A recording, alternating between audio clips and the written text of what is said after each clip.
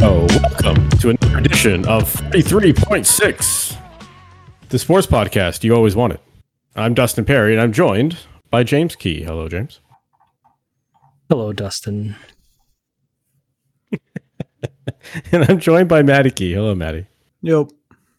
This is the sound of a couple Jets fans right now. And even though the Jets won on Monday Night Football, there was certainly a big loss. And we're gonna have to talk about that at some point today. We're going to talk about a whole lot of things, specifically the NFL Week 1 recap in its entirety. Aaron Rodgers, the NFL Week 2 is quickly approaching, and we're going to preview that for you.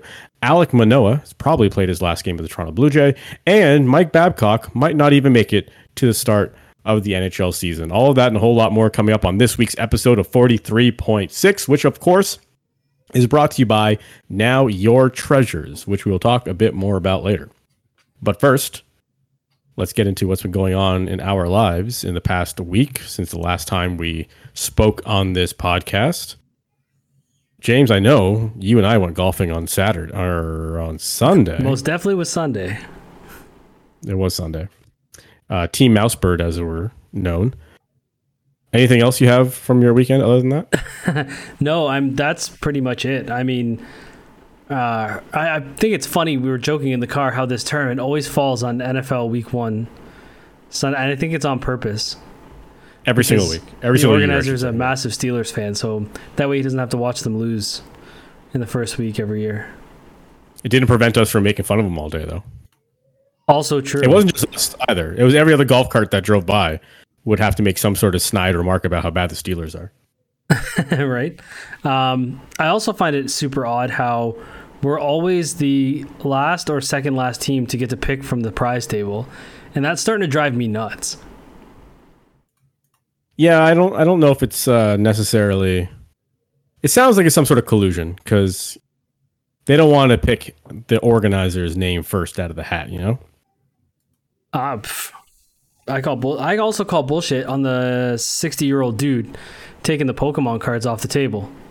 Okay, so Maddie, you weren't there. You didn't see the fumes that were coming out of James's head. So on the prize table, there was I don't know what you'd call it, but there was a box of Pokemon cards. And there's also 2 boxes of hockey cards, like these upper deck. It was extended series from 21-22 and 22-23. And then so yeah, we were looking at the prize table, and obviously we were eyeing the Pokemon cards and the hockey cards, thinking, okay, like we're probably the youngest people here, if not some of the youngest people here. It's probably up our alley to grab that, and all the older guys are going to grab, like, I don't know, the socks and underwear and shit. And the haircuts. And the haircuts. And that's another thing. Like we play in Barrie, but none of us are from Barrie. So a lot of the prizes are like, oh, go to the Domino's at like Barrie Street. I'm like, well, fuck, man. Like, I'm never going to use this Barrie Street, thing. Barrie. Yeah. So I'm hoping like the locals will take all that stuff, right? Anyways, these old dudes grab all the hockey cards and the Pokemon cards, and Buddy starts ripping open the hockey cards, and at James the table, losing it. At the table, with food around. And the guy pulled a Slavkovsky Young Guns rookie throwback, I'm pretty sure. And he pulled something else, and I don't remember what it was, but I saw it, and I remember being like, what is that?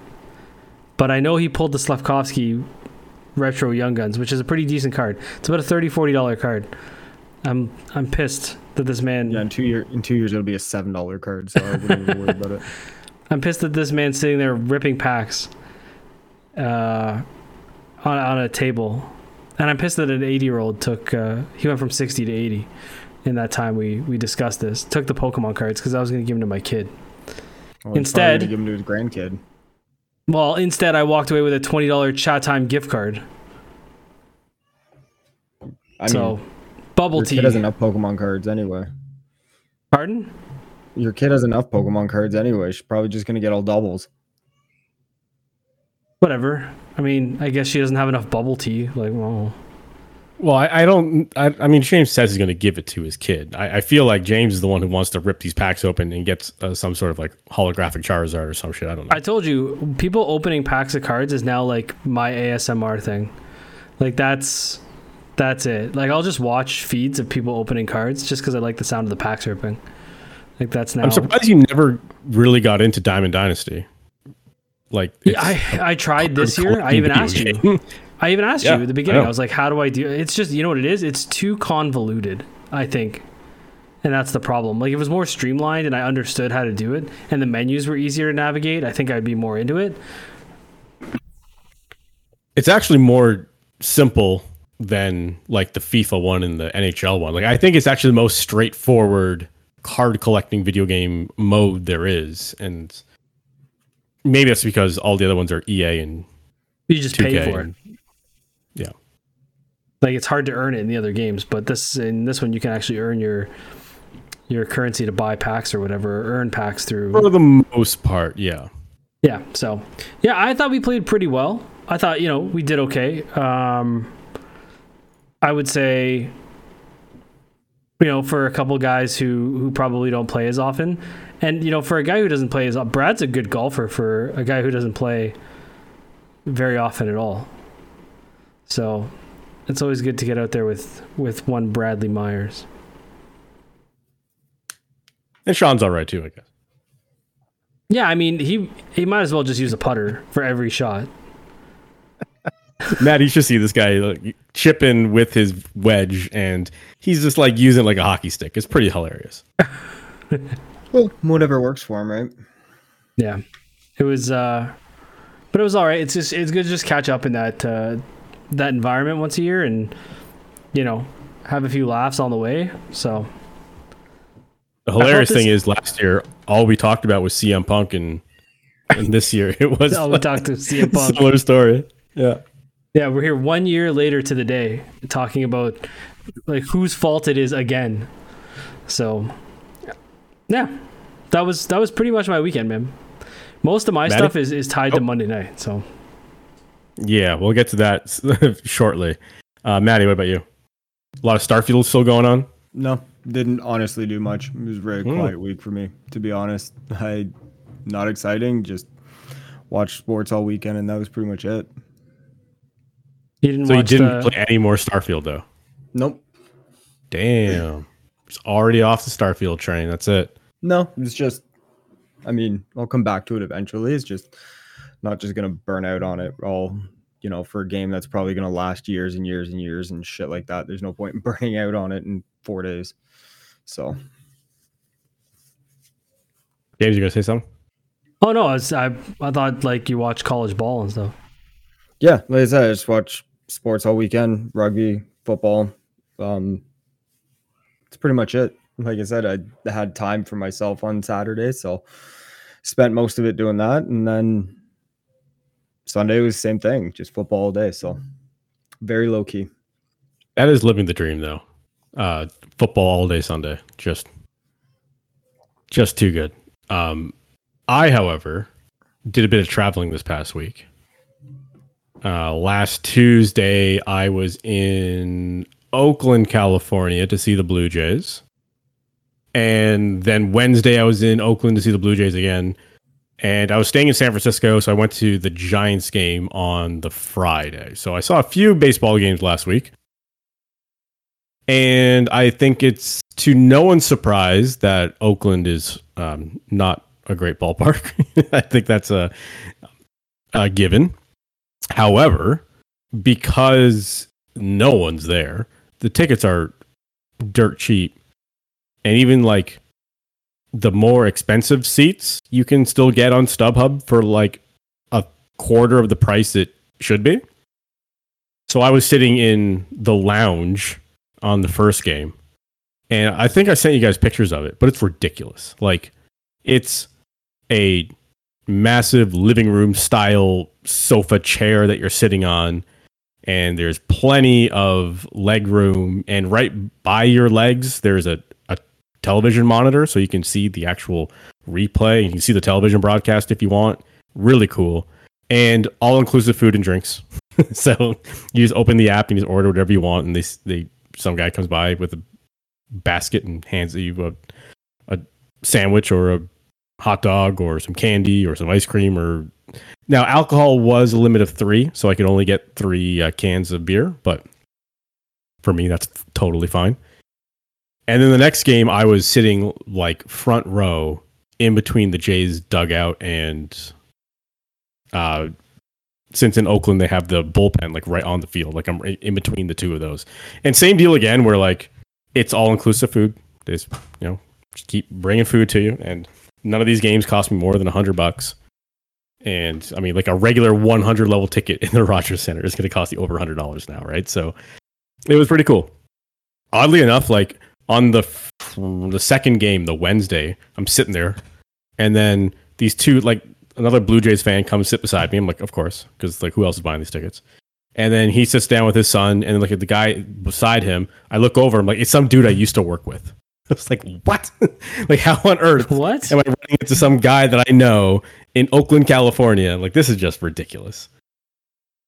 And then not to mention, so before all that too, like the first game that I went to, I was sitting beside this guy. Now listen, I'm going to refrain from saying any names because I don't know how much like, I don't know how much like we want to like get into the specifics of what happened. Because I don't know if he can get in trouble for any of this stuff being public. So I'm just saying I sat beside a guy who was super friendly and super nice to me. And he's like, hey, man, I'll drive you home after the game and whatever, which was incredible because getting from fucking Oakland to my hotel is a bit of a trek. So greatly appreciated, obviously. And then we were just talking and he's like, oh, you're going to the game tomorrow, eh? All right, I'll come too. And then he just said, I'm like, okay, sure. He's like, yeah, I'll just talk to a guy. I know a guy. He'll get me tickets. And he ends up like sitting in the exact same seat the next day because he just called up a guy who got him tickets. And then I had mentioned I was going to the game on Friday for the Giants game, and I told him where I was sitting. Like, we could do better than that. And he's like, he calls another guy. Like, so not even the same guy. Like, he has an Oakland guy and he has a San Francisco guy. And he's like, I'll call my guy and we'll get better tickets. And sure enough, like we were sitting 10 rows behind home plate for the Friday game because he just knows people. It's quite remarkable. So he knows who he is, and if he is listening to this episode, thank you very much. Honestly, he made the trip so much better because, like, I'm there by myself, right? Like, I'm staying in fucking downtown San Francisco, which turns out to be the worst fucking place in the entire city to be living. It's at least a 9 out of 10 on the danger scale. Downtown. Well, so here's the thing, though, and so someone was asking me about that today, of like, how unsafe did it feel? I'm like, honestly, I could have handled myself. Like, do you want a young woman walking around the streets there? No, probably not. And I'm not saying I'm some sort of badass. I'm just saying I'm looking at me and I'm looking at these crackheads. Like, I could fuck up a crackhead. Like, no, I don't know. Actually, I don't know, man. Crackheads have that. You can't do it. Crackheads have that. Like, they don't feel pain straight. Well, the pain isn't the problem. They got no balance. You know what I'm saying? True. They're aware. I've fought one. It's not happening. He's already fought a crackhead. He has experience in this department. Where we grew up, yes, very much so. Well, yeah. I'm just saying, like, based on how these dudes are walking around, I just feel like a brief push in the right direction is going to send these guys ass over tea kettle. So I wasn't overly concerned about that, but at the same time, I was just taking Ubers everywhere because it was a little. It definitely was a little sus walking around at night in that area. Now, there are some areas of San Francisco that are awesome. Like, I went by the pier and I went to Alcatraz and stuff. Like, that was touristy and cool. And of course, I had to go to In-N-Out. You can't go to California without going to In-N-Out Burger. And this time was a better experience because I didn't even bother getting fries. I just got some burgers. And it was worth it. Very good burgers. Absolutely. 100%. If you're ever in California, you have to go In-N-Out. You have to try it. Just don't get the fries. The fries suck. I have to circle back to the all-inclusive food on your tickets. So can you go full Joey Chestnut and just hit me with another dog, and then hit me with another, another? Yes and no. So the tickets that were down like first row in between the dugout and the bullpen, those ones were like all inclusive, but like it was on a time schedule where it's like, okay, at the beginning of the game, you're gonna get a hot dog. Like, okay, as soon as you sit down, there's a bag of peanuts and Cracker Jack sitting in front of you. So just start munching away.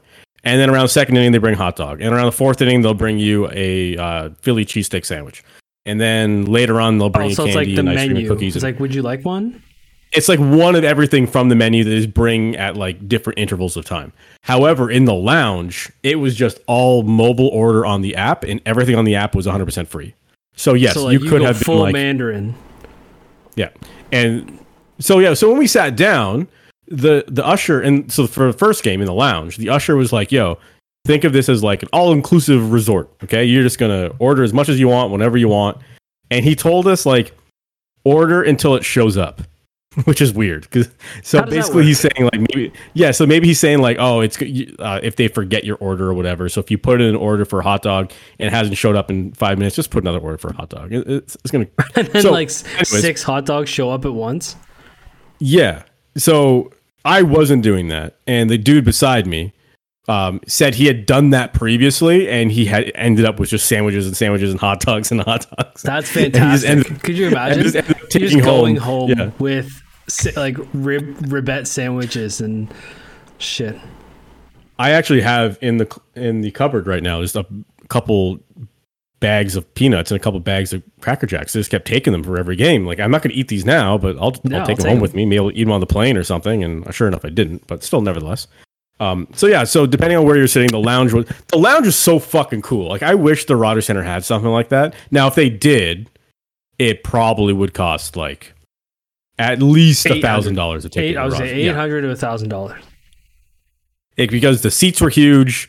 You had the TV in front of you was so cool, and the all-inclusive drinks and food, just a very nice, enjoyable way to watch a ball game. By the way, you remind me, you're like, I might eat those peanuts and Cracker Jacks on the plane.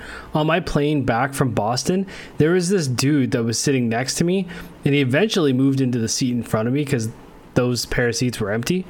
So I actually got to give him credit for that, for being aware to be like, hey, buddy, let's both take an aisle here, right? But he brought on a full-on clamshell of like chicken fingers and like rice and salad onto the plane, and was just eating this like takeout. I've never seen this before in my life.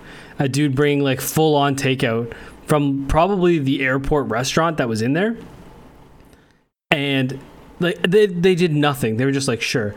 I thought for sure they were going to be like, sir, you need to put this away, or we need to throw this out. But this guy, napkin tucked into his collar, like the whole 9 yards, just full on takeout in the seat. And I was like, why didn't I think of this? So you reminded me of something, and little behind the scenes here, we have a Discord channel where we just drop ideas into, and you reminded me of one of the ideas that I had, and I would like to take this opportunity to also remind you that you guys both put something in there. I don't know if you are going to use that later or whatever, but speaking of planes, so on the way home, I said, you know what, fuck it. I've already spent way too much money. What's a few extra $100? So I'm going to upgrade my flight to a business class seat on the way home. It's a 6 a.m. flight. I just want to get some sleep. So if I get the business class seat, I can lay out there and I'll fall asleep, no problem. And plus, I mean, it's business class. You get on the plane first, you get a meal and all that. And in addition to all that, you do get to go to the Air Canada lounge, or whatever the fuck it's called. Yeah, that place is awesome. In the airport. It is. It's really nice. And yeah, so it's 4 fucking a.m. Okay, I'm at the Air Canada Maple Leaf Lounge or whatever. And if you don't know, this is it. Free food. Yes. Free beer. Yes. Free everything. Everything is free. So there was no free beer at 4 o'clock. Oh, not 4 a.m. But if you're there in the afternoon, there are taps and the beer is free. It is flowing. Yes. So I'm in the Maple Leaf Lounge, and they have nice restrooms. They have showers if you want to take a shower. There's a buffet for breakfast. I made myself a couple of breakfast tacos. It was great.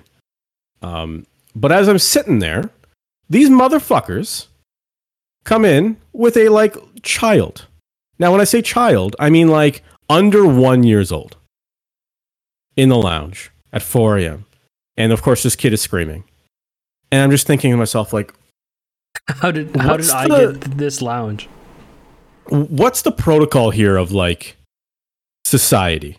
Is this am I overreacting as a person who doesn't have children? Am I saying no, this is more normal than I think? But no, man, I have kids, and I'm like, get the fuck out.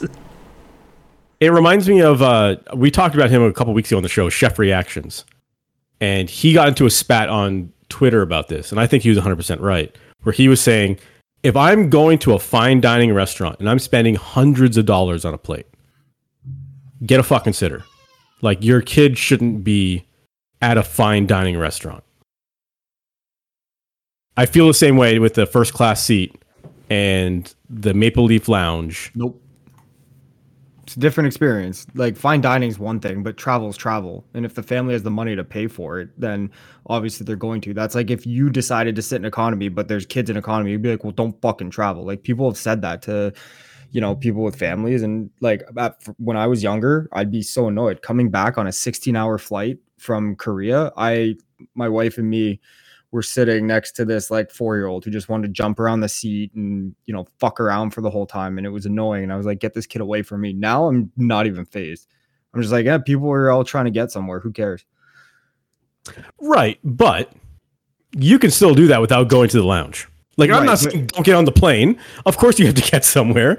I'm not saying don't sit in the seat you paid for. I'm just saying the lounge is like a very quiet place where people go to relax before their flight, have an adult drink, sit in the business area, typing up some emails or something. I don't think it's an appropriate place to bring a child. I don't know. I think if you pay for the flight and it's part of it, it's not like exclusive to say it's only for these people. You can't have kids. If that was the case, they would say 18 and over only. I think they should. And no. I think but I think you're right in terms of like, there isn't that restriction. It doesn't say adults only. So they're not necessarily doing anything wrong from a rules perspective. I just think from a society perspective, I feel like I don't know, maybe there's more consideration for your fellow people. But nevertheless, so then here's the other thing though. So then I'm sitting in my seat. I'm like in the last row of the business class seats. So I'm the fourth row. And I'm sitting down just waiting for everyone else to board. And then as I'm sitting there, like 20 minutes later, this family walks in. Like, these motherfuckers aren't even in business class. Like, they're probably just frequent flyers who are able to get into the lounge. I'm like, because if you have enough points or whatever miles, you get the privilege. Because one of the guys I used to work with, he didn't fly business class, but he also reffed MLS, or he reffed soccer. So he would have to fly all over the country, and he would just collect points. So I actually got to go to the lounge because of him on business trips, because I didn't have the miles, but he did. So I got to go with him as his guest, which was fucking awesome. And now I'm stuck without it, and I miss it.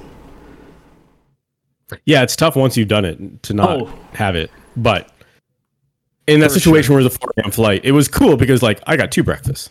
You had a breakfast in the lounge and you had a breakfast on the plane. Nevertheless, I was just curious of what you guys thought about that, because it seemed a little, I don't know, inconsiderate. I mean, if there was no like urgency to like settle their kid as a person down without children. Yeah, if there was no like urgency to settle their kid down, then I'd be like, no. Yeah, so that was another thing. It was almost to a point where I was like, I know what your kid wants right now. How come you guys haven't figured this out yet? Yeah, like, please help your child. So they're sitting like off to the right hand side, and like behind them, maybe 10, 15 steps away is a buffet table. Okay, so mom gets up and gets something from the buffet table. Kids start screaming for mommy. I'm like, okay. She comes back and sits down, and then she gets up again and gets something else, and kids start screaming again. I'm like, can we send dad? Can we send, like, if dad wants another fucking coffee, can dad get off his ass and go get a coffee? Or take the kid with you. Or I mean, that works too. And look over, and dad is like not even looking at his kid. The kid is screaming, and his face is just in his phone. And the entire time the kid is screaming, I'm like, Can you at least just talk to your kid? Can you just tell your kid, like, hey man, what's up? Like, that's what I hate, dude. It happens like, it's funny you mention that. It happens a lot at like my kids' soccer and karate. The parents will just leave their kids there, and they're just buried in their phones. When I was at Fan Expo in the family zone, they're like they drop the kids off. Parents are just nose in their phones, and I was just like, why aren't you involved in your kid? Like, this is why your kid goes on like Roblox and stuff and becomes a terrible human, is because you're not involved, right? So it was just, I don't know, I can't stand that. Especially at the karate and the soccer, like, be invested, man. Be invested in your kid. Yeah, I feel like you should take interest in what they're doing. Yeah, they're your kid. That's. And the thing I put in there was about the blind guy, and I'll tell the story real quick. So I went to Starbucks, and with my kid, and we were ordering, and it was taking a long time to order because there was a lot of people waiting for food. So they kind of double task. They're like taking orders and making drinks and food and whatever.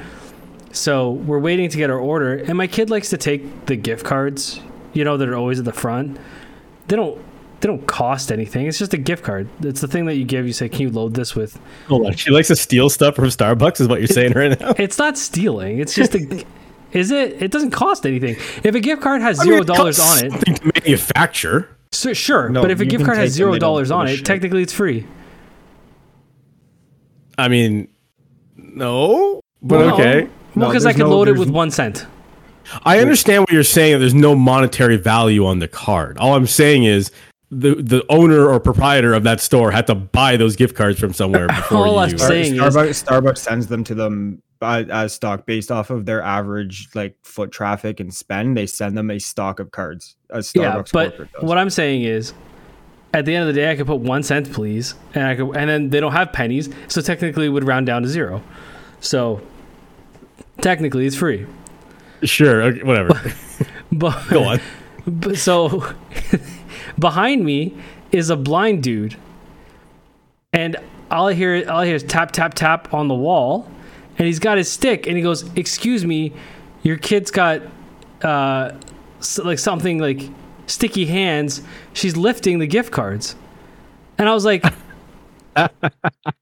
"You're blind. Like, how blind are you? Number one, and number two, what the fuck do you care? Don't you have better things to worry about being blind, like walking into walls and things, and goddamn, maybe dude. not getting hit by a car?" Calling my kid out for stealing shit. You're the one who's defrauding the government right now by pretending you're blind. Fucking Daredevil over here is trying to nip my kid for taking gift cards from the front of the cash, and I was just like, "Holy Wow. shit!" I was like, "Thanks," and I always turn around and be like, buddy, you're blind. Like, I don't know what you think you saw." Right? Just be like, "Hey, man," he's like, "This kid's stealing." I'll be like, "This guy's blind." Yeah, I feel like if that does go to court, you probably have a pretty good case of like this Oh, I joker agree. over here that can't even Yeah. see. All right. Read these words off this board. So, Well, he can't see, and for the next little while, Aaron Rodgers won't be able to walk. And unfortunately, that was how that game started. And by that game, I mean the Monday Night Football game featuring the New York Jets and the Buffalo Bills. And honestly, I was looking forward to this game. Not even for Aaron Rodgers, just because I thought this was going to be two teams that I think can be really good this year, going head to head on the first Monday Night Football of the season. It's a primetime Divisional. game, of course. Divisional game as well, both New York State. It was September 11th. Like, there's just all these reasons as to why this is going to be an incredible game to watch. And we were mere moments into this game, less than a minute into this game, when Aaron Rodgers got tackled, got back up, and then went right back down. And in that moment, it was hard to tell exactly what the issue was, obviously, because we're not there and we're not doctors. But it didn't look good, that's for sure. He went to the dreaded blue tent and eventually got carted off. What I will say, though, a torn Achilles is what it ends up being diagnosed as, is really fucking painful. So the fact that Aaron Rodgers got back up and even like thought about like playing the next snap and was like, I should probably sit down. That motherfucker is tough as nails. Like, just, I can't believe that he wasn't just rolling around in pain. for what it's worth, I heard Kobe took free throws on a torn Achilles. Wow. So I don't know. I mean, maybe it's an instant. I've never torn an Achilles. I don't know. Apparently, I've heard tearing it, you're better off tearing it completely, like in terms of pain, than you are tearing it partially. Tearing it partially is significantly more pain than tearing it right off. And if I don't know if you Right. saw the picture of him when it tore, how his calf, it looks like it exploded because I Yeah, guess the Achilles just pops up into your. Just, Like, it yeah, just just rolls roll up. right up. Yep. Oof. It's pretty gruesome if you know what you're looking for and you see it. And yeah, it's definitely a soft tissue injury, which are incredibly difficult to heal. And the timeline for Aaron Rodgers at this point is at least this season. He is out for this season. So that means Zach Wilson's season. And we unfortunately had to watch a Monday Night Football game featuring Zach Wilson. We'll get into it of what you guys think about this Jets team going forward and how this game went. But part of me thinks that the Bills threw this game away. It was their game to, at that point, when Aaron Rodgers goes down. Bills threw it away. Josh Allen threw it away. Fair enough. That's kind of what I'm getting at, where Josh Allen was horrendous, showing absolutely zero care for possession of the football at all. It was an interesting game because there was barely any punts because their punter was Josh Allen, who's just fucking whipping the ball down the field to anybody wearing a green jersey. Here's the thing. Like Maddie said, yeah, Josh Allen threw the game away. But credit where credit's due. The Jets defense is very good. And any other team probably still would have intercepted some of those passes. But the amount of sacks, I think it was 5 sacks on Allen, and just creating that havoc in and around him, making him do those ridiculous attempts down the field, I'm sure led to all of that. So what I'm getting at is the Jets defense is still good, if not great. And they held Josh Allen, who, as far as we know, is still a top 3 quarterback in the league, to a mediocre game. Maybe he's top 5 quarterback. You get the point. All I'm trying to say is that Josh Allen was held to a laughable scoreline in this game because of the Jets. The Jets were in this game because of their defense. Zach Wilson, and I honestly believe the New York Jets believe this too, in that Zach Wilson's not the guy. Zach Wilson can't be the guy. Zach Wilson wouldn't have been the guy if Aaron Rodgers was coming in. There's a reason why they went out and got Aaron Rodgers. So they don't believe Zach Wilson is the guy. The question to you guys is, what do you do going forward? Are you rolling with Zach Wilson? Or are you looking to free agency? Are you looking to Trey Lance? Maybe a trade to acquire a quarterback? If you were in the shoes of running the New York Jets right now, what is your path forward for your offense? I mean, no, I don't think they don't think Zach Wilson's the guy. I think they think he's just not the guy right now. And that's why they got Rodgers for 2 years, hoping that when the mentorship's over, similar to Favre was for him, similar to what he appeared to be for Jordan Love, recently, that the mentorship would be that he's in here for a couple years and then Wilson can come right in and he learned enough and, being around that and kind of from a Hall of Fame quarterback that he can come in and, be the guy in a couple years.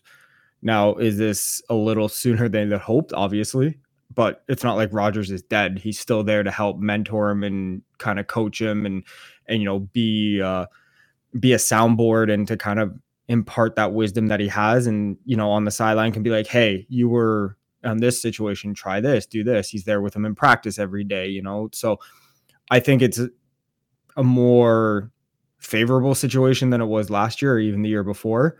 I think he's older, he's more mature, maybe a little bit more calmed down, maybe feels more comfortable with Rodgers there that, he can grow and compete. But at the end of the day, when you look at both of the guys in the game, Allen didn't make the plays when he needed to, and Wilson did. And that's all that matters.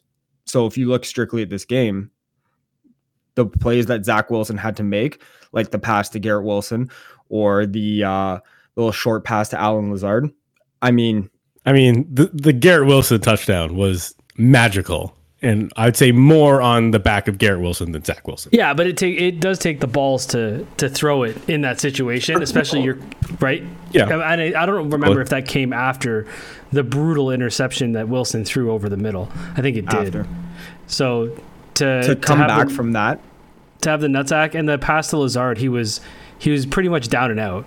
Like that pass to Lazard probably shouldn't happen, and he was able to make a play on something that was broken. So here's the thing.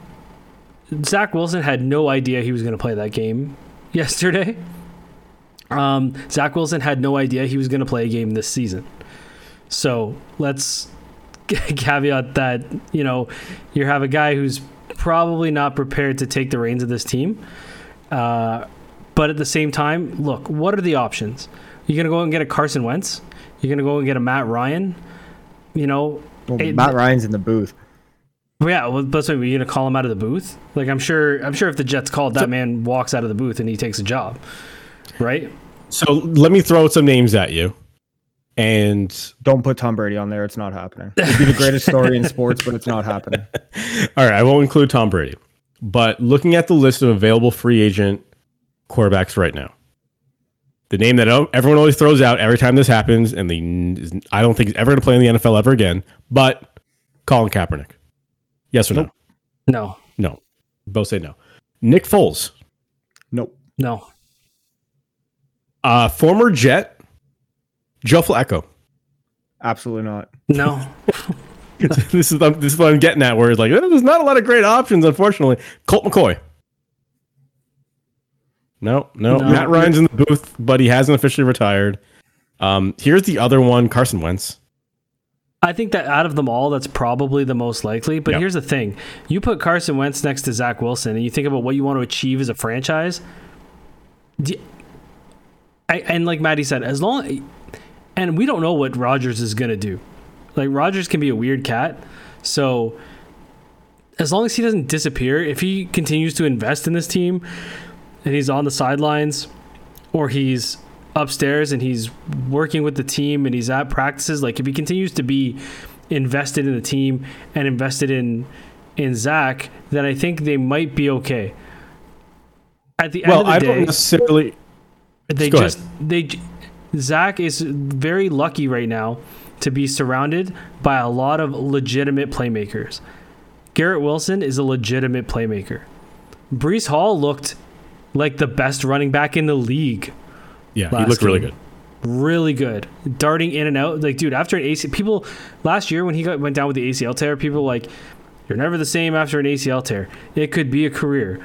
That dude was juking and cutting like he never got injured. So, and then they have Dalvin Cook. And like, people can joke all they want. Alan Lazard can make catches, right? And then you have Randall Cobb there as a calming influence around people. I'm not entirely sold on the idea that Zach can't get it done. Is it likely?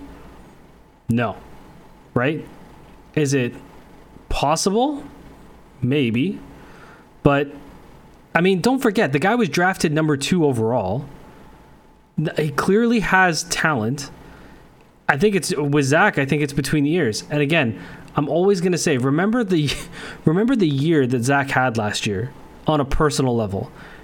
That is very, we in Canada, we say, oh, and we'll talk about the Mike Babcock thing later. Shit comes up. The way the stuff attaches to people in pro football in the United States is entirely different than most other sports. So when your girlfriend cheats on you with your best friend and then you get busted or outed for, milfing it up, like that's a lot to deal with between the ears, right? And you're coming back from an injury and you're supposed to lead the New York Jets and you were number 2 overall. Like, that's a lot, right? And he's under 23. So I don't know, maybe he's 24 now. I'm not sure. But all I'm saying is, steady hand like Rodgers if he's on the sidelines, Nathaniel Hackett, Randall Cobb to be a strong voice of reason, better offensive weapon, better offensive depth. The only thing I need to say, and when Rodgers went down, half of me thought he sat back down because he was like, we need to figure out this fucking O-line shit. I thought he was taking a break from that O-line. Mekhi Becton, listen, every edge rusher for the Bills was doing laps around Mekhi Becton. They need to figure that out. They need to figure out what they're going to do about that offensive line, or they're fucking toast. Yeah, that offensive line didn't look good. That's for sure. Now, also consider that regardless of whether it's going to be Zach Wilson that starts or not, I think they still have to go out and get a quarterback. Like they're still going to need someone to be at least his backup, right? An interesting name that came up was because he literally suggested himself on television was RG3, who another second overall pick, I should say. I don't know if he necessarily fits in the offense though, but maybe that's someone said he looks good in like workouts and stuff. I've heard that he looks good. Oh, I'm sure he does. And that's the thing. Like, you don't necessarily need to go out and get someone to replace Zach Wilson. It's who can come in to be his backup, who can come in to help him if needed. Like, God forbid Zach Wilson gets hurt, then what? Right? You got Randall Cobb playing quarterback? Like, you need someone. So there's going to have to be some transaction made here. And whether it is a free agent or it's making a trade for a Trey Lance, we'll see. Or do they bring Strevler back?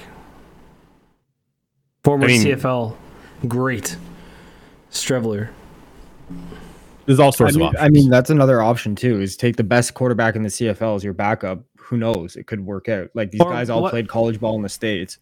Give me Rourke off the practice squad of the Jags. Well, no, he got cut. No, he's not. I think he signed to the practice. I don't even think he's. Oh, did he? I didn't even think he made practice squad. I think he signed to the practice squad. So get that kid. Last week we talked about our predictions for divisions and Super Bowl, etc. James, Maddie, both of you said the Jets are winning their division. James, you even said they're winning the Super Bowl. Do you still believe that? I think it's unfair to have that expectation now. Okay, so Stephen A. Smith said something really, I think, poignant on the situation. And he said, from the Chad Penningtons to the Vinny Testaverdes to the Mark Sanchez, whatever, the Jets have achieved, they went to back-to-back AFC championships under Rex Ryan. Bill Parcells led them to AFC championships, whatever. There's always been moments and ebbs and flows of hope with the New York Jets. This year, with Aaron Rodgers, to like the offensive rookie of the year, the defensive rookie of the year, the DJ Reed, Breece Hall coming back, Dalvin Cook, like all of the pieces were there that hope ascended or transcended Stephen A. Smith into expectation. So I think without Rodgers, who, let's be honest, the cadence, the play calling, everything was crafted around how Aaron Rodgers likes. He brought in his people. He brought in his coach. Like everything was crafted around how he wanted the offense to go. It would be unfair to still pick the Jets as division winners and Super Bowl winners. So if you're giving me a mulligan to choose, I would take it. Oh, no, I'm not changing the picks, no. Well, I mean, Chad Johnson thinks that Zach Wilson's going to go off. Chad Johnson thinks that Zach Wilson's going to go off and that he's going to absolutely torch the league.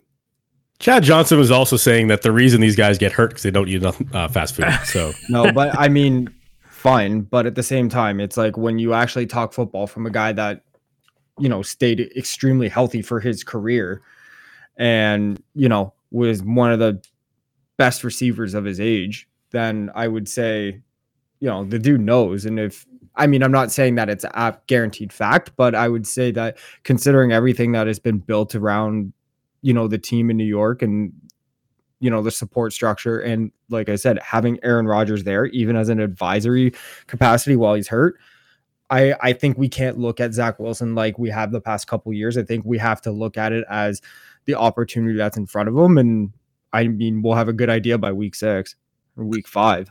Yeah. And I don't think it matters right now how much Salah or the team believes in Zach. I think first of all, Zach needs to think that Zach can do this. And I think if he can convince himself and he can get in the mindset of like, okay, this is my team. And one of the things last year, the dude sounded like a petulant child. He sounded like a fucking baby in that one press conference. He sounded like a young buck. Yeah, like a young buck. He sounded way more mature in his presser after this game. And, he said all the right things. This just means that I have to be dialed in. I have to be efficient. I have to get better. For a game that, like, for all intents and purposes, they won. And he's still saying, I got to get better, blah, blah, blah. So, well, think about like the pomp and circumstance. It's September 11th. It's Aaron Rodgers. It's in New York. It's the field was shit. The weather was shit. Everything that happened the night before to the Giants and the mindset of all like football fans in New York and like just everything. And then for him to come in and then one of the first plays, or not first plays, but one of the plays he makes at a really terrible moment in the game is that interception, but then able to gather himself and come back and, you know, like I said, the play to Lazard and then the throw to Garrett Wilson and to manage the ball and manage the game. And yeah, obviously handing off a ball for the running backs is whatever, but still, but he didn't turn in it those over. moments to do that. Yeah. Like in those moments to do that. I'm glad you brought up the conditions because a lot of people were speculating, or not speculating, but a lot of people were throwing this out there on Twitter/X over the past 24 hours of the turf at MetLife Stadium. And a lot of people were suggesting, well, why don't they play on grass? Now, this is such a...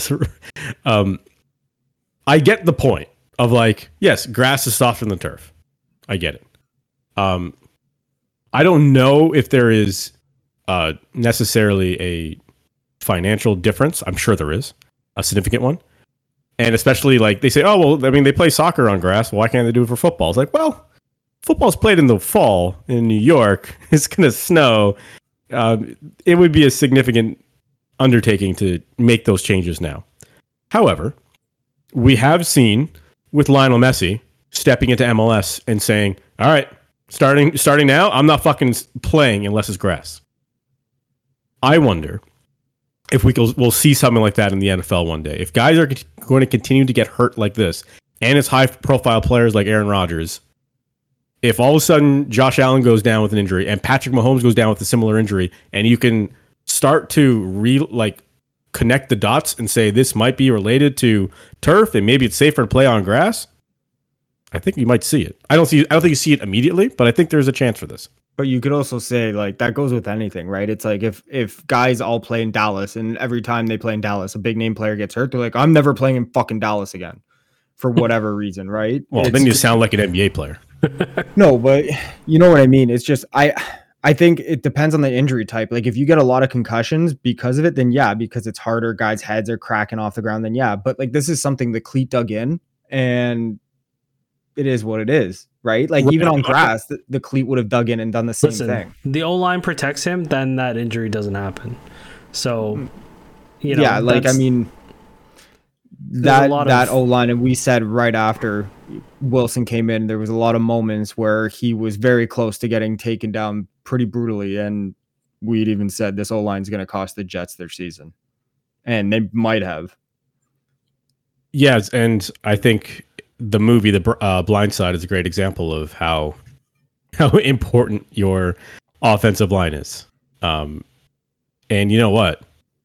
If you're really interested in films like I am, I think you should definitely check out Now Your Treasures, because this episode is brought to you by Now Your Treasures. Now Your Treasures are purveyors of licensed fine art prints for movies, comics, TV, and video games. I don't think there's a Bright Side one up on there, but you never know.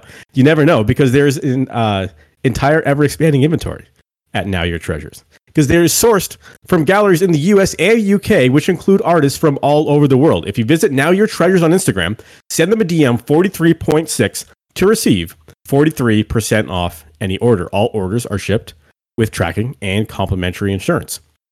And like I said, there's an entire ever-expanding inventory over at nowyourtreasures.ca or .com. That's nowyourtreasures.ca or .com. And remember, go to Now Your Treasures on Instagram, send a DM 43.6 to receive 43% off any order. Now, gentlemen, there wasn't just one game in the NFL this past week. In fact, there was, 16 games? A whole lot of games happening in the NFL in week one, of course. Everyone is in action. We started with Monday Night Football, of course, because that was the big story of Aaron Rodgers' season ending, and who knows, perhaps maybe his career. We hope that's not the case, but given his age, that could be the situation. We will start, though, on Thursday Night Football, the official kickoff to the NFL, which I had the damnedest time trying to find a sports bar in San Francisco because apparently no one watches sports in San Francisco. But I eventually did find a place to watch this game. It was the Lions taking on the Chiefs, and I don't think many people were picking the Detroit Lions to win this game. The Kansas City Chiefs, of course, being your NFL defending Super Bowl champions, taking on the Detroit Lions that we talked about last week of, hey, you know what? They're favored to win their division. Let's give some respect to the Detroit Lions. They are a better team than people are probably giving them credit to be. And we saw that on this past Thursday when they actually defeated the Kansas City Chiefs. I thought Montgomery looked amazing. He's no Breece Hall, that's for sure. But Montgomery looked real good. And the Chiefs looked out of sorts without Travis Kelce. And someone who certainly looked out of sorts was the man who had to end up deleting his Twitter. Poor Kadarius Toney, who could not for the life of him find a way to catch a football thrown in his general direction. I think the memes that came out that week were borderline mean, but at the same time, very funny. I think my favorite one from this past week was the one about how Kadarius Toney is being placed on the injured list because of broken hands. And his hands he's not hurt. Like, they just don't work. It's, I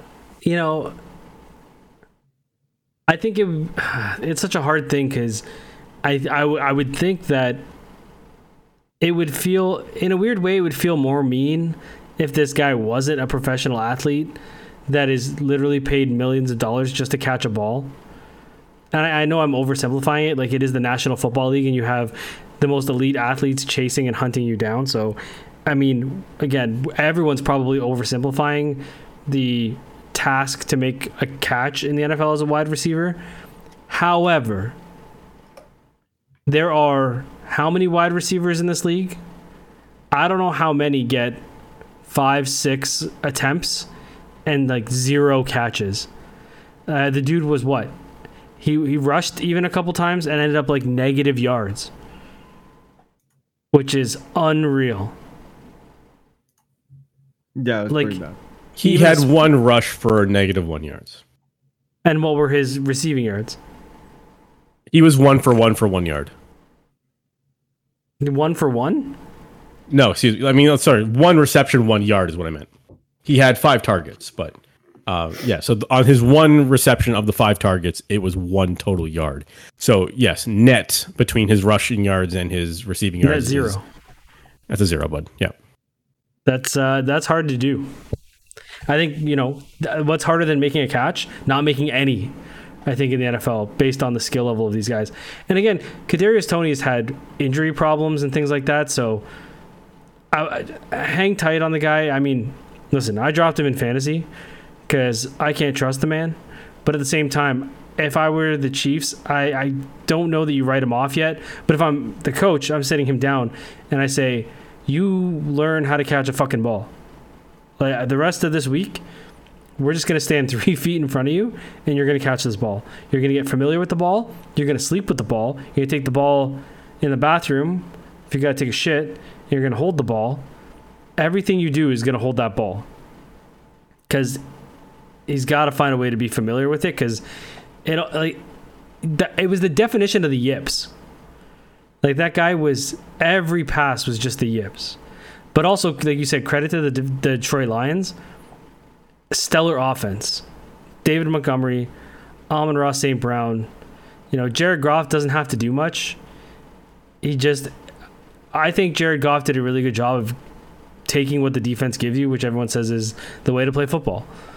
And without Chris Jones playing, he had a lot more to take from the defense of the Chiefs. So, but the Lions aren't going to go anywhere unless they figure out the defense. The defense played well against the Chiefs. Again, no Travis Kelce. But overall, that defense is probably not good enough to hold them up in key moments this season. Next, we had the Panthers and Falcons. I don't have much from this game other than Algier looked really good. But no, I think you're thinking of Bijan.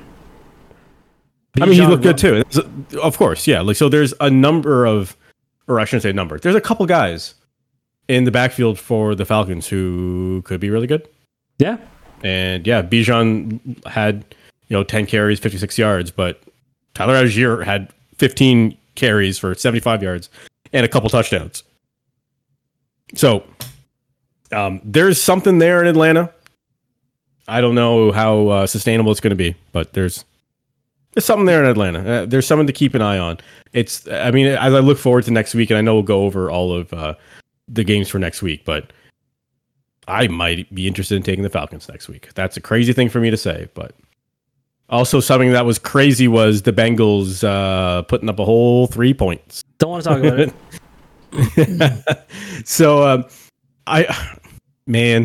Joe Burrow, he's gotten paid a lot of money, and he didn't throw one touchdown, did he? Not one, because that's how math works. Did he complete a pass? The Bengals lost 20. I'm sure he completed at least one pass. To who? Because it wasn't to Jamar Chase. Well, Joe Burrow ended with 14 for 31, so he definitely did have some passes complete. He had a whole 82 yards. That's more than zero. More than 81. Jamar Chase had like 2 catches for like 12 yards. He finished with 39 yards, but yeah, so not if you're looking at, so a lot of people have a lot of eggs in the basket of the Cincinnati Bengals in terms from a fantasy perspective. So no, a lot of people are upset about this game. People who had Joe Burrow on their team are upset. People who had Joe Mixon on this team are upset. Jamar Chase and T. Higgins. I have both Chase and Mixon. And that's not ideal. No. Well, I still won my week, luckily. And if you look over at the other side, the Cleveland Browns, a bit better. And it's I know historically the Bengals don't do very well against the Browns early in the season. Fine. But man, I really just want to see Deshaun Watson fail, and he hasn't done that yet. And I'm getting upset. I know it's only week 1, but I kind of just want to see him go and like burst into flames, and I haven't seen that yet, so I'm a little upset. Everyone's favorite team from this show, at least, who's not the Ravens or the Jets, the Tony Khans defeated the Indianapolis Colts. And the Tony Khans, of course, were led by Trevor Lawrence and Travis Etienne and Calvin motherfucking Ridley, guys. Oof. Holy smokes. Calvin Ridley, over 100 yards and a touchdown on 8 receptions. Thank you. 16 points. Discussed. Like, you want to discuss Calvin Ridley? My brother sent me the replay of Calvin Ridley's touchdown. Let's talk about Travis Etienne's block coming out from the backfield. Yes. Hauled ass. One of my biggest pet peeves while watching sports in general, but I usually blame this on Vladimir Guerrero Jr., is when I don't see hustle out of somebody. Because that's free. You can be a really talented player, and that's like genetics, and that's God-given talent, but it doesn't cost anything just to work your ass off out there. And man, was that impressive seeing Etienne come out of nowhere. Like from he was the backfield, sprinting from the line of scrimmage. Yeah, not even from the line of scrimmage, from the backfield. All the way and passed Calvin Ridley and blocked ahead of him. Yeah. Which is wild. If you can't find the clip, go find it. I don't know where you sent it from, but I've seen the clip. Yeah. I'm talking to the listeners, sir. No, but it's reminiscent of 2 years ago when DK Metcalf just chased down the corner from after the dude got like a 30-yard head start and just hauled ass, chased him down and tackled him before he got into the end zone. And you're right. And then you see clips of the punter for the Bills when Xavier was running in and cut in, and the punter essentially just looked like he was just giving him a shove, got out of his way and just put his hands on him and tried to knock the ball out. And, people are giving the punter shit because he's just like, dude, the game's on the line at that point. Take the hit, you know, or try and stop him or slow him down, let another guy catch up. But he literally just jumped out of his way. It's just great to see, especially from a guy who's so far back, and he probably could have been like, all right, we're going to be within 5-10 yards after this, and I'm going to get the ball and run it in, and we can still make this touchdown. But he was like, no, get the score. Like to him at that point, it's not about anything else but getting the win and getting Ridley into the end zone. Yeah. So it's just, I don't know, players like that, especially in the NFL, seem pretty rare these days. And watching that game, listen, Trevor Lawrence is a bad man. Like I think he's in serious contention for MVP this year. I really do. He's a bad man. And with Calvin Ridley now, and him and Etienne's history, and Etienne having a full season, his first season he was actually out because of an injury. So last year was his first year. So he's a little more seasoned now. The Jags could do some damage. Yeah, I'm all about them this year, that's for sure. Well, sticking with a Florida team, our next big upset came with the Tampa Bay Buccaneers defeating the Minnesota Vikings. The Vikings did Vikings things. Jefferson had a hell of a night. But, man, is Baker Mayfield good? I don't know the answer to that question. He's had a string of 6 games or whatever into last year with the Rams where he was actually pretty decent. So, I don't know, man. Maybe he is good. Maybe he's just the best player among a pile of junk in Tampa. I don't know. But listen, the Vikings just don't have the offensive depth anymore without Thielen and Co. I just don't think they do. I mean, Jefferson alone cannot carry you to the promised land, so we'll see. And I mean, I don't know. Not really a Kirk Cousins believer.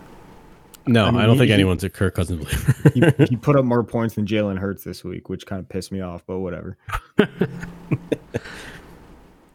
Then we had the Saints and Titans. Not much to write home about this one. The Saints over the Titans.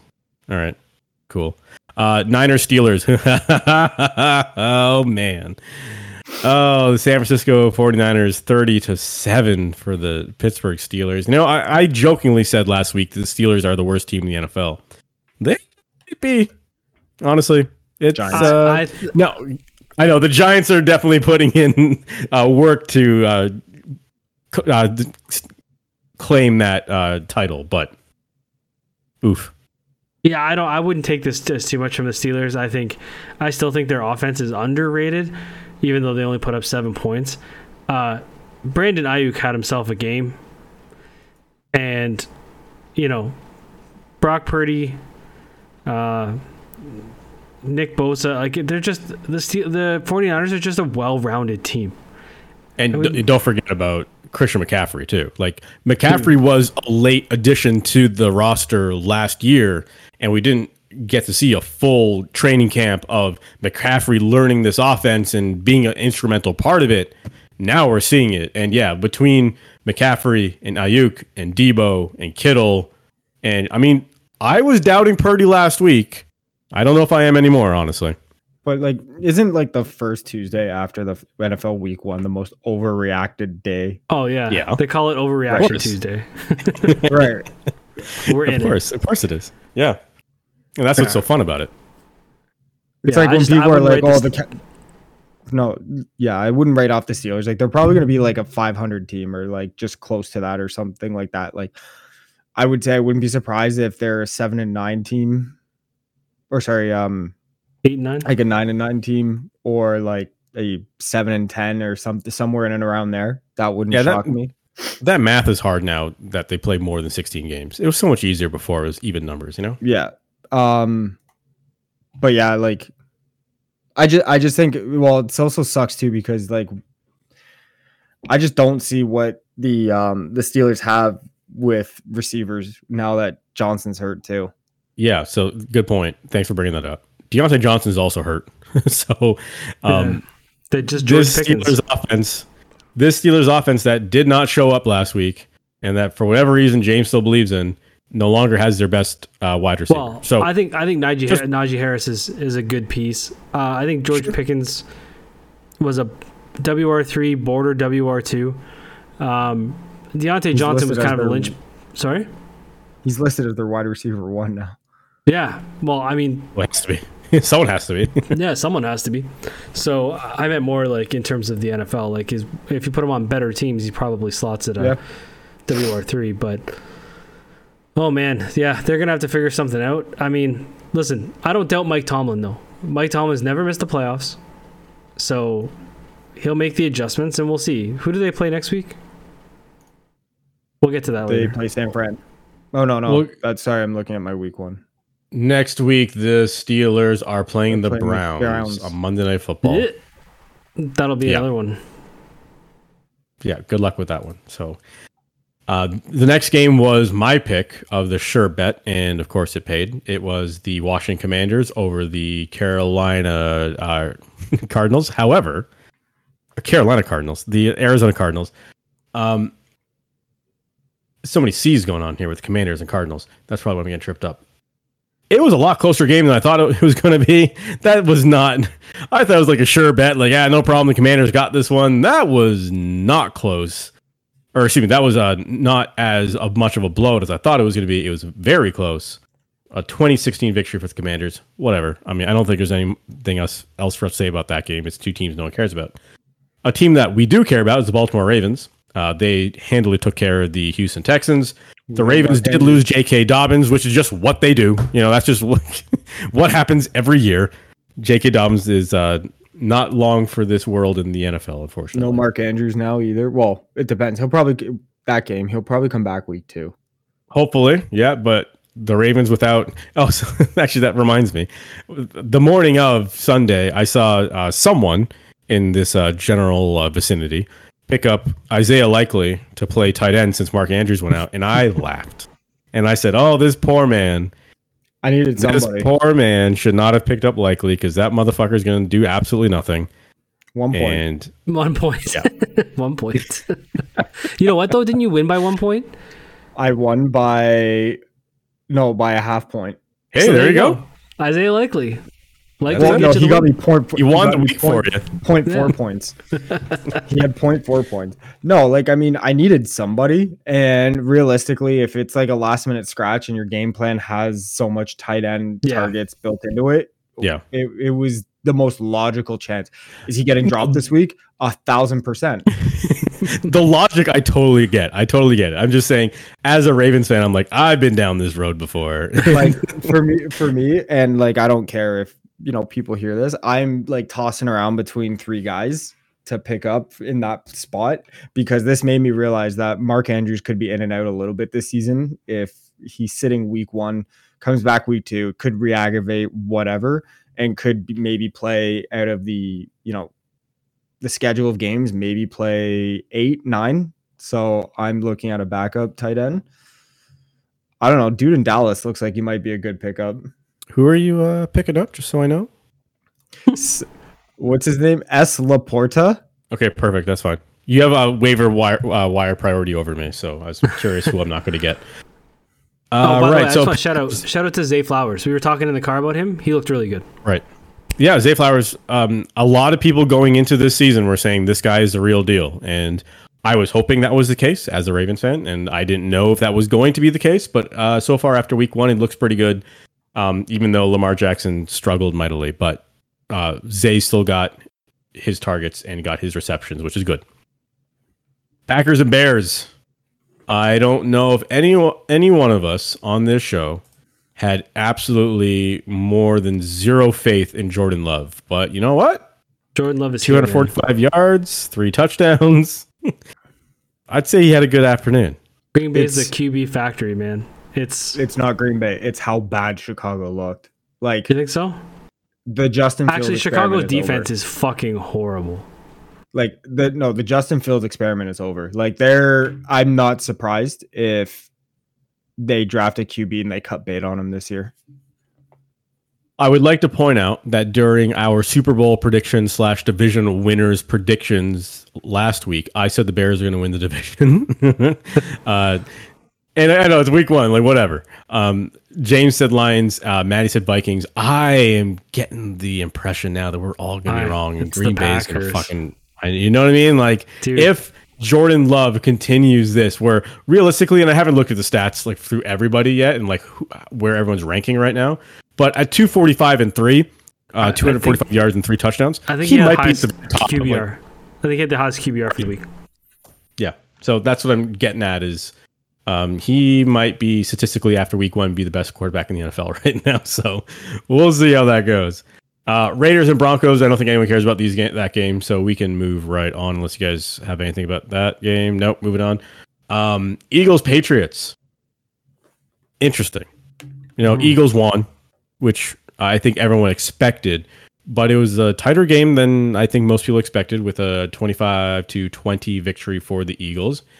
And another one of those situations where big-time paycheck quarterback and Jalen Hurts, 170 yards and a touchdown, not inspiring a whole lot of faith in Jalen Hurts. Now, none of the big-time quarterbacks were dialed in this week. None of the big-time players were dialed in. True. This week. Actually, there was some big-time players who had some big-time games, but you're right. On average, 75% of them did not produce. If you look at Burrows, all the quarterbacks who just signed a shit ton of money, Jalen Hurts, Lamar Jackson, and Joe Burrow, that's almost $1 billion worth of contracts right there. Didn't have good weeks. Not great combined for one touchdown. Combined for one fucking touchdown. See, I out of all three of them, though, I feel the most comfortable with Jalen Hurts being a guy that's going to be like, yeah, it's 1 week, whatever. With Lamar, with, like you said, Dobbins out and Mark Andrews questionable, what's that dude going to do? He's going to have to run for 150 yards a game just for that team to be competitive. And Joe Burrow still doesn't have an O-line. And for a dude who's had knee injuries and this calf injury and didn't do anything in training camp at all, and that was his first appearance. I mean, out of the three, I think Jalen Hurts is the one that you're least worried about. And so the reason why I was saying not all of the star players didn't have a great game, because this was probably the most exciting game to watch all weekend, and that was the Miami Dolphins and the LA Chargers. Dolphins getting the victory 36-34.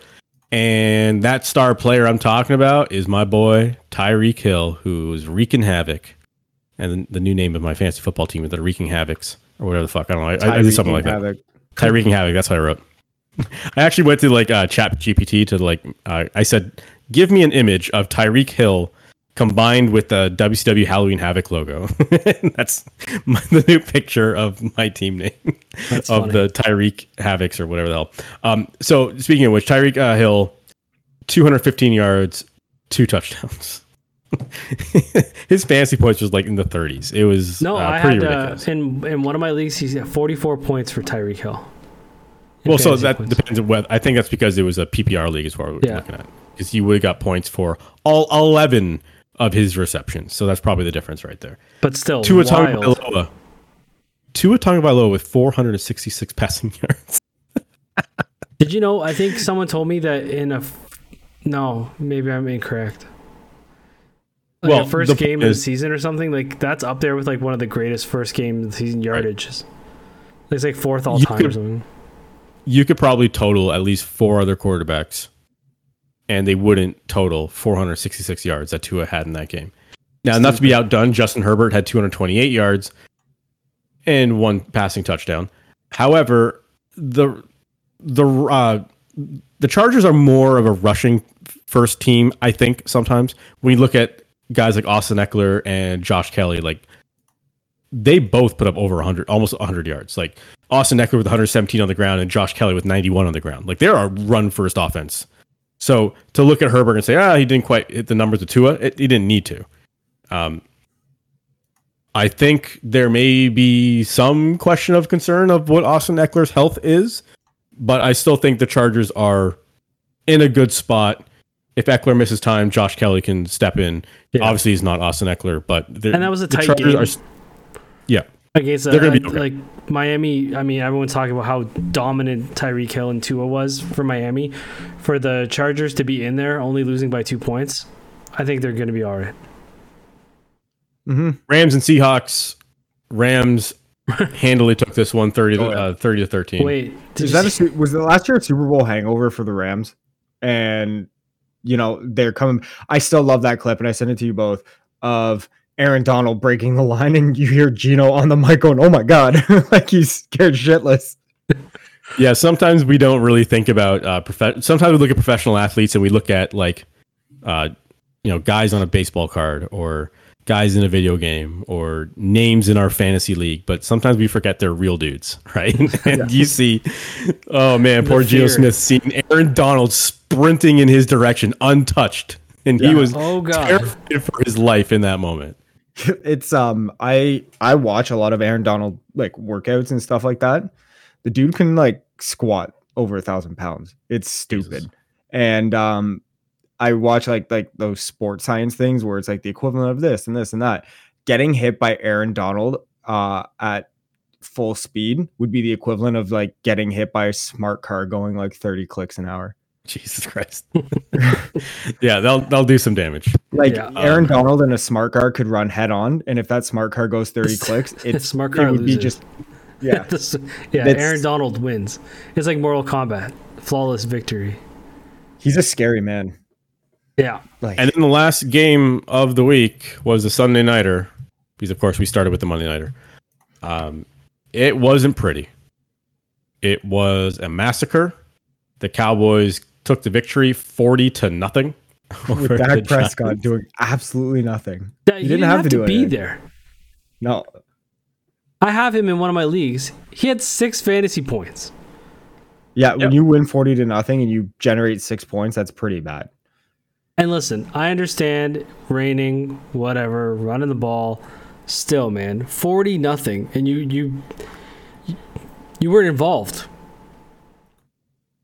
And they're favored by 9.5 next week against the Jets. I don't think so. Yeah, I mean, it's one of those things where the thing is, though, is as much I see why the rating is that is one, Zach Wilson, 2, Dallas's defense is very good. Like Micah Parsons is going to get paid. Like that dude is going to make massive amounts of money. And he had his way with the Giants offense. Like there was no protection for the Giants QB, and so it was just, I don't know. That game was over in the first quarter. Like literally, not just figuratively, where it's you're using it as a metaphor or hyperbole. It legitimately was over in the first. And Laporta. I wish I saved the tweet, and so I can give credit to whoever said this, but it was pretty hilarious where they said it was the first time in NFL history that a team gave up a blocked field goal for a touchdown, an interception for a touchdown, got shut out, and there's a couple other things. There's like 5 things they listed that were like catastrophically horrible. And the tweet basically said that was the first time a team has ever done all these things in one season, let alone in one game. Oh, so that's how horrifically bad the night went for the Giants. Wipe yourself off, man. You dead. And pretty much. Week 1 is dead to us as well. As we look forward to week 2. However, before we get to that, I do want to quickly reference that we had our sure bets of who we think are going to win this coming week, or this past week, I guess now. I said the Washington Commanders would win their game, and of course they did. Over the Cardinals, that is. James, do you remember what your pick was, James? I don't. Well, James said the Minnesota Vikings were going to win their game. And, of course, the Tampa Bay Buccaneers had something to say about that. So James starts the year 0-1. And then, of course, Maddie, I think you remember yours. Jags. I'm Trevor Lawrence. You know what? I'll find a way to take him every week. Fuck it. That is correct. Maddie picked the Tony Khans over the Indianapolis Colts, and the Tony Khans came away with the victory there. So both Maddie and I are 1-0. And James starts the year 0-1. Do you guys want to make those picks now, or do you want to go through quickly some of the matchups for week 2? The one thing I would like to say is a cool stat is Jordan Whitehead from the Jets had a bonus incentive built into his contract this year for $250,000 if he got 3 interceptions this season. He cashed that in on week 1. Unbelievable. Attaboy. That's awesome. Attaboy. That's awesome. Wasting any time. Come on now. Yeah. Hey, he's just like, you know what? Let's make this quick and clean Let so me you can get that play money. stress free this year. Yeah, watch me. I would say we could do our picks now, and Jim should go first because he's 0-1. So Whoa. I like that as a rule, but also, this is a hard making week. picks now. This is a very, very hard week. Do you want to go into some of the interesting games first so I can think about this? All right. So starting off on Thursday night, we have the Vikings and the Eagles. We have FanDuel favoring the Philadelphia Eagles by 7. Also interesting for this game, keep in mind, because all of us are going to be watching this game, of course, it's on Prime Video on Thursday night. So keep that in mind. Wait, the Thursday Nighters on Prime? Yep. Even in Canada, Amazon Prime did Video. somebody else get it? Oh, that's very possible. It's on like I don't know, TSN. fucking TSN or some bullshit network, but hopefully we can still watch it on Prime Video. I'm just pissed I couldn't watch the Manning cast yesterday. It was on TSN wasn't- Plus. Yeah, that's fucking stupid. Which you got to pay extra for, motherfucker. That's so dumb. It's Not the me, man. like I watched it on ESPN 2. IPTV. I'm gonna. You know what? You got to set mine up. I'm gonna. I'll give you the. Coach I have up. an extra login. I'll give it to you. Honestly, then- with the I was looking at the prices of DAZN this season. I'm like, IPTV has DAZN, buddy. No, give me your. So what? Just I know we're sidetracking. What do I need to set it up? We'll talk about this later. Okay. Anyway, yeah. Go ahead. Games. Also, we got the Packers and the Falcons going at it. Packers and Falcons. That is a -1.5 for the Packers. And to say this again, we are going by FanDuel's odds. Yes, Sponsor us. we are working with FanDuel's odds. Sponsor us. This one should be interesting. The Bengals and the Ravens. Bengals are at home, favored by 3.5. Wild. Ooh, I am definitely looking at that direction for the Ravens. Not for this pick that we're talking about right now, for a sure bet, but I think that might end up on my parlay at some point this weekend.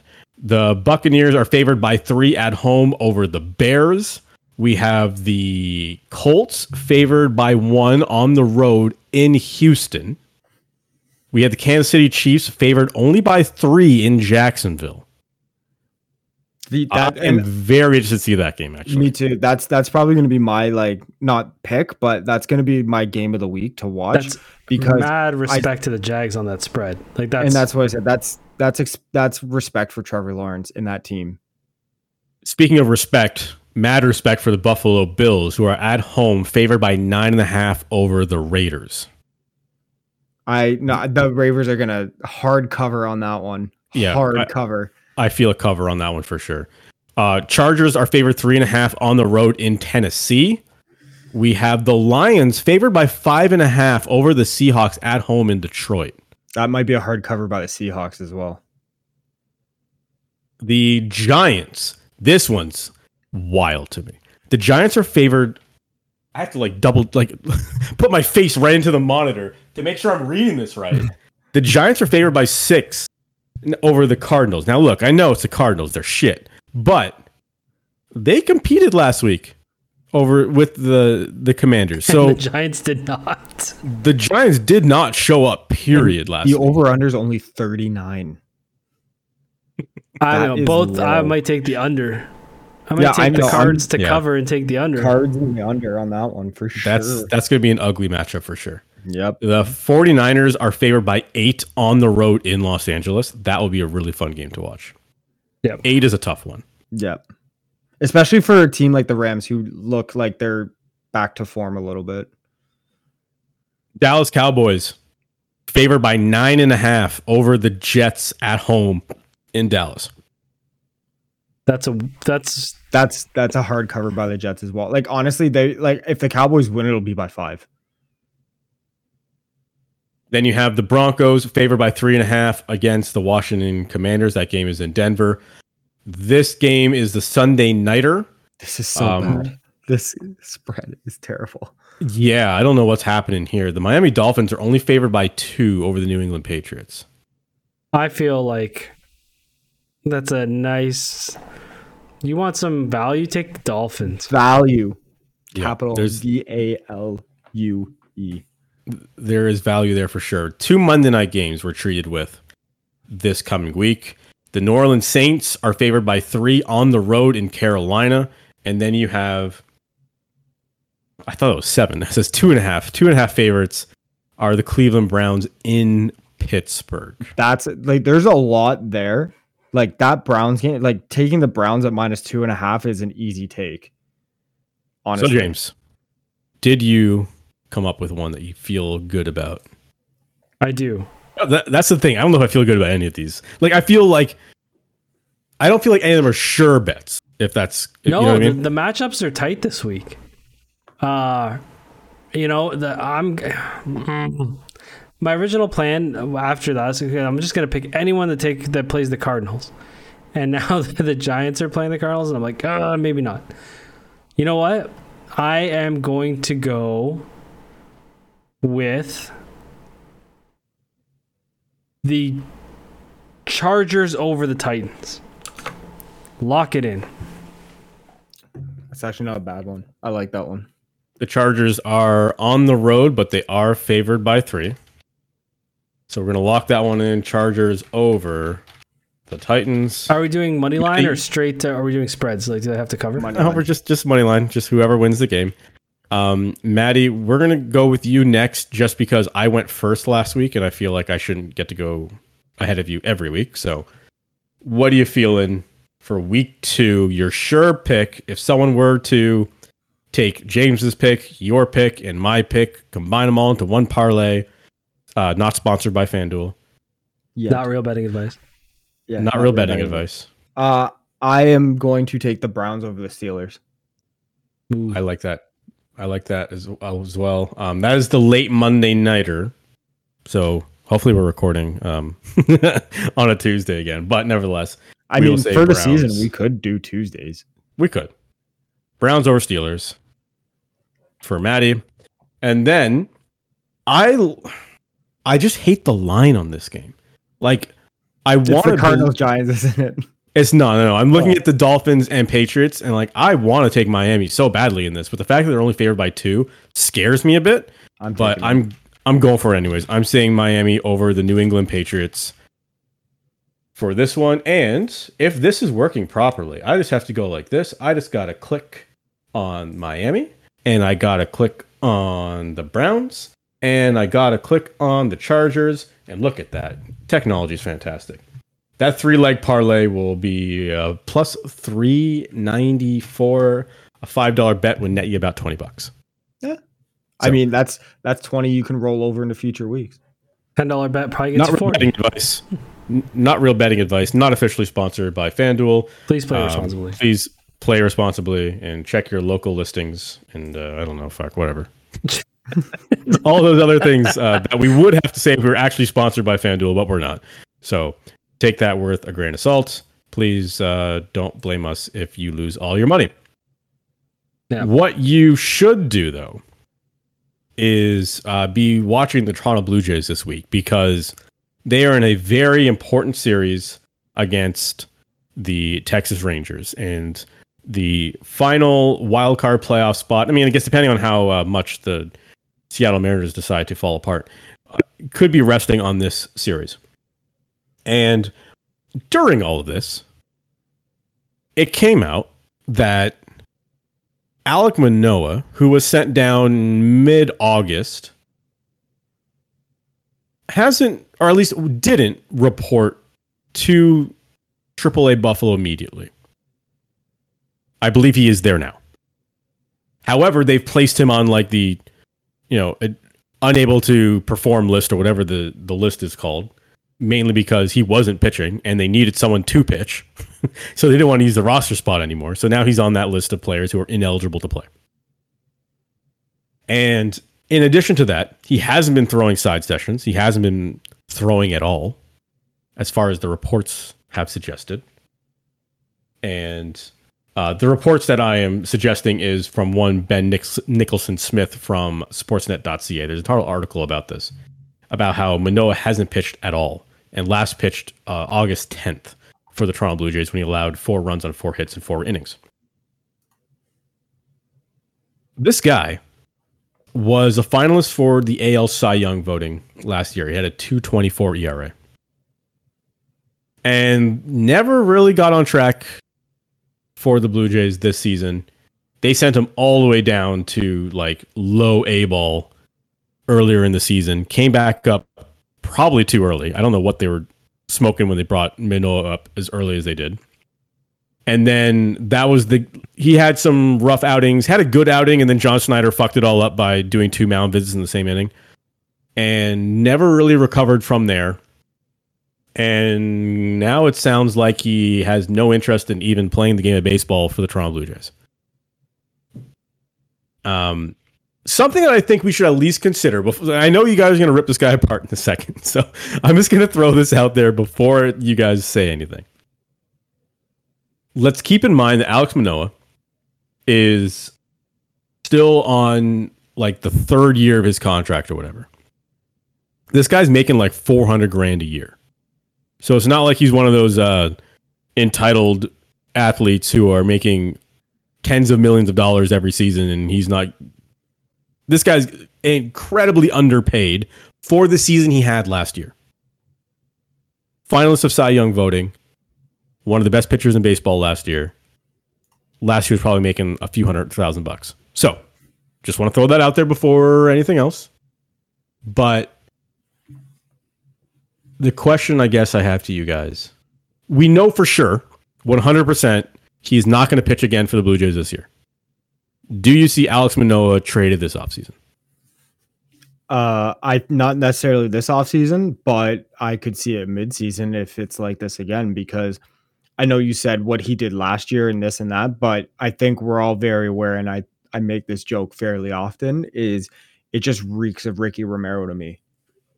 Do you know what I mean? Where guy with otherworld talent and just falls off for whatever reason. Now the reasons could be different, and it could be, he could be going through something or dealing with something that we don't know about.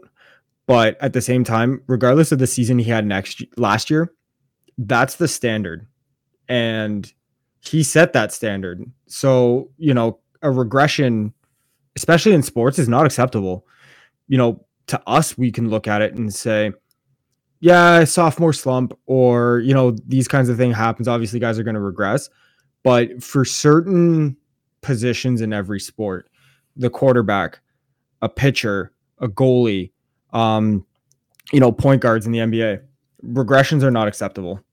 And if that's the standard that he set and that's the bar he set, you can't pitch the way he did and then get pissed off when you get sent down. If you're a competitor and you're an athlete and on, the biggest stage of your, sport, you owe it not only to the organization and, fans and things like that, but you owe it to yourself to put in the work and to be self-aware enough to say, I haven't been good enough. I need to do whatever it takes. Not to be like, oh, everything's fine. It's you guys who aren't giving me the opportunity, or it's you this. Like, that's bullshit to me. And it's the same thing with like the whole George Kirby comment the other day in Seattle, where he bitched and moaned about saying, oh, I should have been pulled out of 90. No, shut your mouth. Like, play the game. Don't be soft little, 5-ply tissue paper. It bugs the shit out of me, because it seems like there's, for him, and we've talked about this with other guys, there's zero accountability. There's zero desire to put the work in. There's zero desire to want to get out of this. It just seems like it's on everyone else. You were saying he makes $400,000. He's not making tens of $millions, buddy. This man's gonna be making $14.75 at Wendy's if he's not careful, because he's not gonna get a paycheck. Like, if he has any interest in making $10 million and being a petulant $10 million child, he has to get there, and he's not going to, based on if all reports are true. This attitude can't fly in professional sports. So I'm actually kind of surprised that camp's been silent, which to me says everything that's coming out right now is true. Because if not, you're doing whatever you can to do damage control, whatever. So I think at least the majority of this report, or the nature of it, is probably pretty accurate. listen, if you're Alek Manoah, pitch the game, pitch Buffalo, whatever. You're probably not pitching in the MLB this season. You came in not very definitely healthy. not to start next year. Like you came in not healthy to camp, right?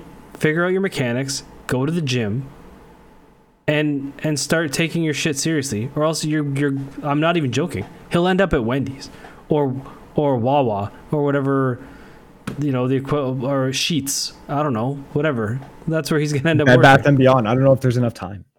Right? No, you know what? Though? I will say this. I am fully confident I will see him pitch again in a baseball uniform in a stadium. It'll be in 3 years when I go to Korea and I decide to go to a Korean professional baseball game and he's throwing taters and getting bat flipped on by, some dude named like Song Dong and fucking just, like I said, tater over the plate, right field, and the fan base goes nuts. So I'll see it. Or he'll be pitching behind Rick the Wild Thing Vaughn. Yeah. In the California Penal League. Good reference. Yeah, it is pretty crazy considering like he was Cy Young finalist. He was the starting pitcher for the Blue Jays in that wild card series against Seattle. He was the starting pitcher opening day for the Blue Jays this year. And man, it just didn't work out. And I think there's reasons for it that I can speculate, but who knows, right? I think I know what the answer is, but I probably don't. Nevertheless, listen, at the end of the attitude, he's not going to make the Savannah Bananas with the attitude. Like, that's the thing. Like, that attitude will get you nowhere, no matter where you're going. Because no team will want to touch you. We were just talking about with the Jags and Travis Etienne coming out of nowhere, making that block, right? Polar opposite. That's what we were talking about of like, it takes no talent to give me effort. And I feel like right now, based on the reports that we're hearing, is that I don't hear effort right now out of Alek Manoah. Now, he may be hurt, right? There may be something going on in his life, whether it's physical or mental or whatever. Then come out and say it. Have a statement. Well, he doesn't need to say, but that's the thing. Like, he doesn't need to, right? He needs to communicate that to the team. The team doesn't necessarily need to spread that out to everyone else. So I think there's a disconnect here somewhere. I think if he says that to the team, the statement comes out as like, look, he's dealing with some things. He's going to go away. He's going to work on his game. He's going to work on himself, blah, blah, blah. That's a statement. Not, he's not reporting. We sent him down. He's refusing to go. It's a different narrative. Yeah. And if the team felt the need to protect him, they would. They're not protecting him from this, at least right now, for reasons. And I think actually probably in our next story, you'll see what it looks like when somebody does want to step up and defend us, like, and a statement based on stuff like that. So I think that's what's telling, is that, the Blue Jays haven't come out and said, listen, Alek Manoah will not pitch again this year. He needs to X, Y, and Z. Basically, please fuck off and leave Alek Manoah alone. Yeah, right? Leave him alone. You won't see him. That's it. So I think that's odd. Let's jump ahead to that next story then. Hold on. What are your final thoughts on Manoah then? Like, because I know we gave ours and you kind of said you can speculate, but beyond that, just, what are your feelings on it? I need to see more out of him, whether that's effort or desire to want to be here. Like, I have no time for anyone who doesn't want to be here. And if that's the case, if you want to go play baseball somewhere else, fine. The Blue Jays will accommodate you there and they will ship you wherever you want to go. But for a guy who, look, he had a really good year last year, but in the grand scheme of things, you have proven absolutely nothing at the major league level. So it's time to start proving that you're worth something before you can start demanding anything. To me, it's always, there's a reason why guys like Tom Brady, Patrick Mahomes, Peyton Manning, Kobe Bryant, Sidney Crosby, Jeter, Griffey, why they are talked about in such reverence when, discussing sports, or even more specifically in those specific sports, is because not only were they insanely talented, but their work ethic is unparalleled. Yeah, Like, they these didn't are let guys the that are, talent carry them. exactly. They didn't let talent dictate. They let their effort and their work, their you know, their level of work and commitment to the craft to say, look, I'm good. There's going to be a lot of other people who are good, and there's going to be guys that are going to be able to work harder than my talent can produce. So they said, my work effort needs to be as good, if not better, than my talent level. And that's why they are where they are. That's why they're multiple champions. That's why they are, instant Hall of Famers the second they step out off the field or the court or the ice or whatever. And if he feels like he's that good, that's what he should aspire to, in my opinion. And it just pisses me off when you have insanely talented guys like that. They don't do it. Listen, pressure's for tires. Oh, they're never going to get, he's never going to let that one down, is he? Man, back your shit up. The final story is an interesting one. So this came out today, and I believe it was during an episode of Spitting Chicklets. And Paul Bissonnette said on this episode of Spitting Chicklets that he was receiving a text message from a player who said, "Have you heard what Babcock has been up to?" Babcock, of course, being Mike Babcock, the former head coach of the Toronto Maple Leafs, and the now new head coach of the Columbus Blue Jackets. Of course, he also was with the Detroit Red Wings, and he won Olympic gold with Canada during the 2010 Vancouver Olympics, I believe. Yeah, and the 2014 Sochi. 2014 Sochi, yeah. So, I mean, I could have coached that team and they would have won. That's also very possible. Nevertheless, Mike Babcock has found his way back into the league after his issues he had with the Toronto Maple Leafs. And what was interesting is the way... conveniently on the very day his contract ended. What, immediately got a new job? Yeah, well, that's to say he cashed every one of those paychecks and every one of that. Why wouldn't you? $8 million? Exactly. I would. I would be okay with sitting at home getting paid millions of dollars to sit at home. For sure. I don't fault him for that. I just like get paid nothing to sit at home. When people are like, thinking Mike Babcock somewhere was like, "Oh, I'm just going to take a step away from the game." Like, no, you're not. You're collecting oodles and noodles of paychecks because if you take another job, you don't get that check. Correct. So what I found interesting, the way that Biz Nasty phrased this was, or like he's reading or recollecting the text that he got. And it said, "Have you seen or heard or whatever what Babcock has been up to again?" The word "again" I was like, that's interesting. But maybe it's just a way that he's speaking rather than the way the text actually came out. I just thought the word "again" was interesting. And he said, "No, I don't know what you're talking about." And supposedly the story goes that when he gets to Columbus, he grabs Boone Jenner, player on the Blue Jackets, and says, "Hey, let me see your phone, and I want to see the pictures on your phone," which seems odd, to say the least. And nevertheless, that was what was going around the internet, and people started freaking out about it because it sounds fucked up. Like, your coach approaches you and tells you, "Hey, I got to see what's on your phone. Give me your phone so I can run through your gallery." That's kind of weird. There was later, Bissonnette clarified on Twitter, saying the texts are coming in like crazy this morning. So here's a screenshot of a text he has. So it doesn't identify the player. It just says, here's a text he got. "This story about iPhones and Babcock is 100% true. Apparently he did it in Toronto and did it to guys in Columbus already. Says he wants to get to know what guys have been up to this summer. Love you guys exposing that guy. Ha ha, smiley face." So that's from another. So he, I shouldn't say player.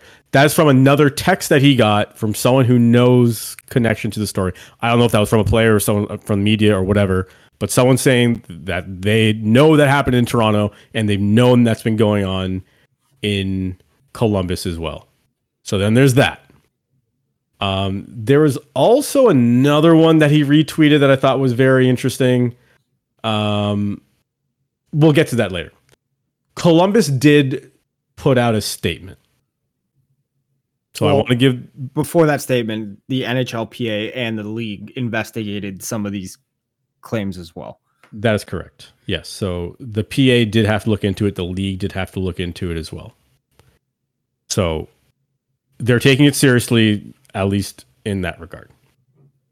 The Columbus Blue Jackets put out a statement in conjunction with Mike Babcock and Boone Jenner. So Mike Babcock says, while meeting with our players and staff, I asked them to share off their phones family pictures as part of the process of getting to know them better. There was absolutely nothing more to it than that.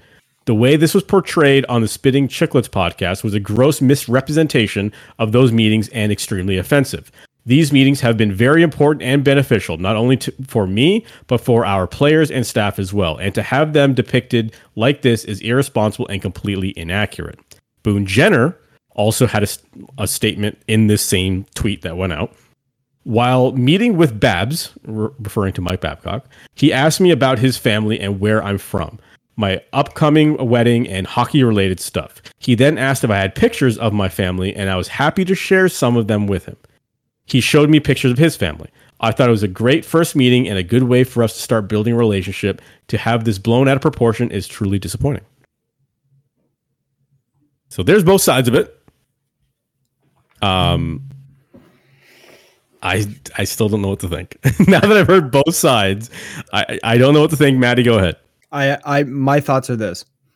I think that there's two ways to approach this. There's the camp of people that really don't like this guy, that either have friends that have dealt with him and really negative situations with him that are biased and, can then say any small thing that looks weird to them is this guy's fucking around again. And then there's the other side that is, maybe he's being legitimately forthcoming. Say, look, I'm coming in a new situation. I want to get to know guys.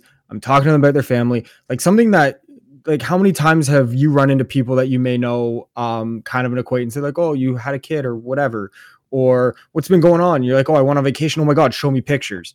Right? Like it's things like that. The other thing too is Boone Jenner and Johnny Gaudreau, because Gaudreau kind of echoed the same thing as Boone Jenner, and he's like, I'm a little upset how it kind of got blown out of proportion. It sucks to see how it kind of got in the wrong direction. These guys had his nuts in a vice. Like 1000%. They could have been like, yeah, it was weird. It was uncomfortable, but new guy, we're just whatever. And, I heard a lot of these stories. They could have had him fired if they really didn't want him there or didn't like him there. So I think there's two levels to this. I think also too, just given the history of Babcock of the past few years and a lot that's come out, I think a lot of the hockey community is very quick to jump to the fuck this guy, he's power tripping and trying to like assert his dominance in here. So I like to give the benefit of the doubt. And I said this before, is that we kind of jump on people, but at the same time, at what point do we say second chances, or what point do we give people the opportunity to prove that they've grown or become better? I think this is like Gaudreau and Jenner said, it got blown way out of proportion, and that maybe some of the people voicing this to other people are just had bad experiences. Like this, obviously what Mike Commodore's experience is with him is valid. I mean, he could say, so who's to say one of those messages isn't from him who already has it out for him? I'm glad you brought up Mike Commodore. So I'm on Mike Commodore's Twitter right now, and he retweeted the Spitting Chicklets post about the alleged incident that Paul Bissonnette was talking about. And his response was, all of this is 100% true. I heard about this exact same incident from out of the C-Bus, so I guess it means Columbus, out of Columbus 6 weeks ago. Recently have heard about it happening to multiple players and staff. I was waiting till camp to come out with it to protect sources. So I get the purpose. So it sounds like all of these things are true, right? It sounds like So they're not denying it. Like he says, yeah, I absolutely asked them for pictures because like I just want to connect with them. And whereas Commodore and Bissonnette are coming at it from a different angle where they're saying, well, this is weird and fucked up. If the players don't think it's weird and fucked up, because they're the ones who are in the conversation, they're the ones who are in the interaction with Mike Babcock, and at that moment they don't feel like it's weird, then it's not weird. But it's context. Context is everything, though, right? Because the way Bissonnette presented it is like Babcock.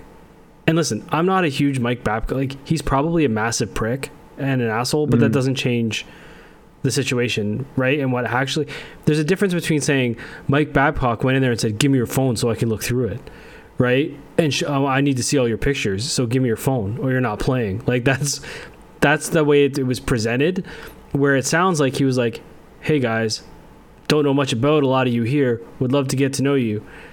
You guys got family? Did you do anything special over the summer? You want to share some photos and talk about it?" Like, that's what it sounds like it was from at least Boone Jenner and Goudreau's perspective, is it's like that. So again, it's like, especially when Jenner's the captain of that team. And he's a take no shit person, like on the ice. So I imagine off the ice, and like you said, if they didn't like him, they would have fucked this guy over and he'd be like two minutes to midnight out of town. So the context and the way it's presented is everything. It's really the difference between "let's go eat out, grandma," and "let's go eat out, grandma." Like it's like Patrick Mahomes' tweet where he's like, "Hate that man, feel bad." It's like commas are everything. Yeah, exactly. Right. Yeah, where he actually meant hate that man, like not hate that man. Like the addendum to the end of the sigh, almost using "man" as a sigh. Yeah. I do see both sides though, in terms of players who have bad experiences or have friends that had really bad experiences in whatever situation can come in and be like, "Yeah, that's weird. Like, it's kind of giving me a bad vibe." I get it. Like, that could be really out of the norm for you. And you could be kind of introverted and that could throw you off and make you really uncomfortable. You could be the type of player where you like to separate personal life and your professional life, and kind of bleeding those two together could make you feel really uncomfortable. But then you have guys like Jenner and Goudreau is like, "You know what, new coach, let's try and make him feel welcome. We got to work with him, cool." And I'm sure he shared photos too. The weird thing, I think, and not to continue to speculate on it, but I'm going to anyway, is apparently they were in his office and he was like casting them to the TV, like AirPlay to the. But I mean, that's technology now, right? Like, sure. To me, when people make a big deal of that, I'm just like, so they're probably sitting in a room. It's probably easier for them to just be like, "Oh, instead of like these two guys huddling really close together with a phone," right? You actually got a point, right? So again, if Babcock, I could entirely see the situation. They're in his office. Babcock's like, "Yeah, I got two kids," and he's showing pictures. And Boone Jenner's like, "Yeah, I'm gonna get married. This is my future wife, and this is my dog, or whatever." And he's like, "Oh, show me more. You went on vacation." Yeah, I don't know. And again, the difference between this and the Manoah situation is somebody's standing up to clarify, whereas nobody's standing up to clarify anything for Manoah. So, I mean, I don't know that, like, is Mike Babcock rehabilitated? I don't fucking think so. Not entirely. Do I think this is a harmless attempt to bond with his new team? Most likely. In a way that might seem awkward to some, but fine to others. Or just fine to people in the room. Again, it's the comma. It's the context is everything, right?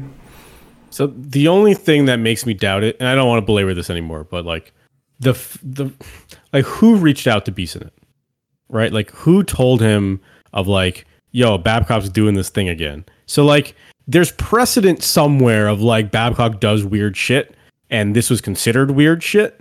But like, who's considering that? Like, who's the one who feels uncomfortable? Who's the one who feels victimized? Is probably the wrong word. As a negative. Yeah. So that's what I think might add more context to this. But as of right now, it's tough to. It seems odd, but like maybe not. So we'll give him a pass for now. But let's keep our eye on Mike Babcock. And this is what I would close with. It's definitely right to feel a little thrown off by it, given his history. Because we say this about guys like, to say like that's your personality and that's your character and whatever. So it's right to kind of get your back up about it. But at the same time, I think we have to remove biases and, like Jim said, add context to the situation and say, okay, if this was anybody else, how would we look at it? Right. And yeah. Well, with that being said, I think it's time for everyone's favorite segment of the week. Shout, let it all out. Shout it out.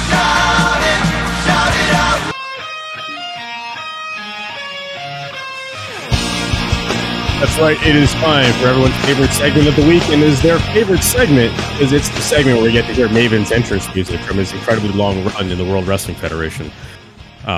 Which was a Vince McMahon-owned company, which is now not a Vince McMahon-owned company as of today. As of today.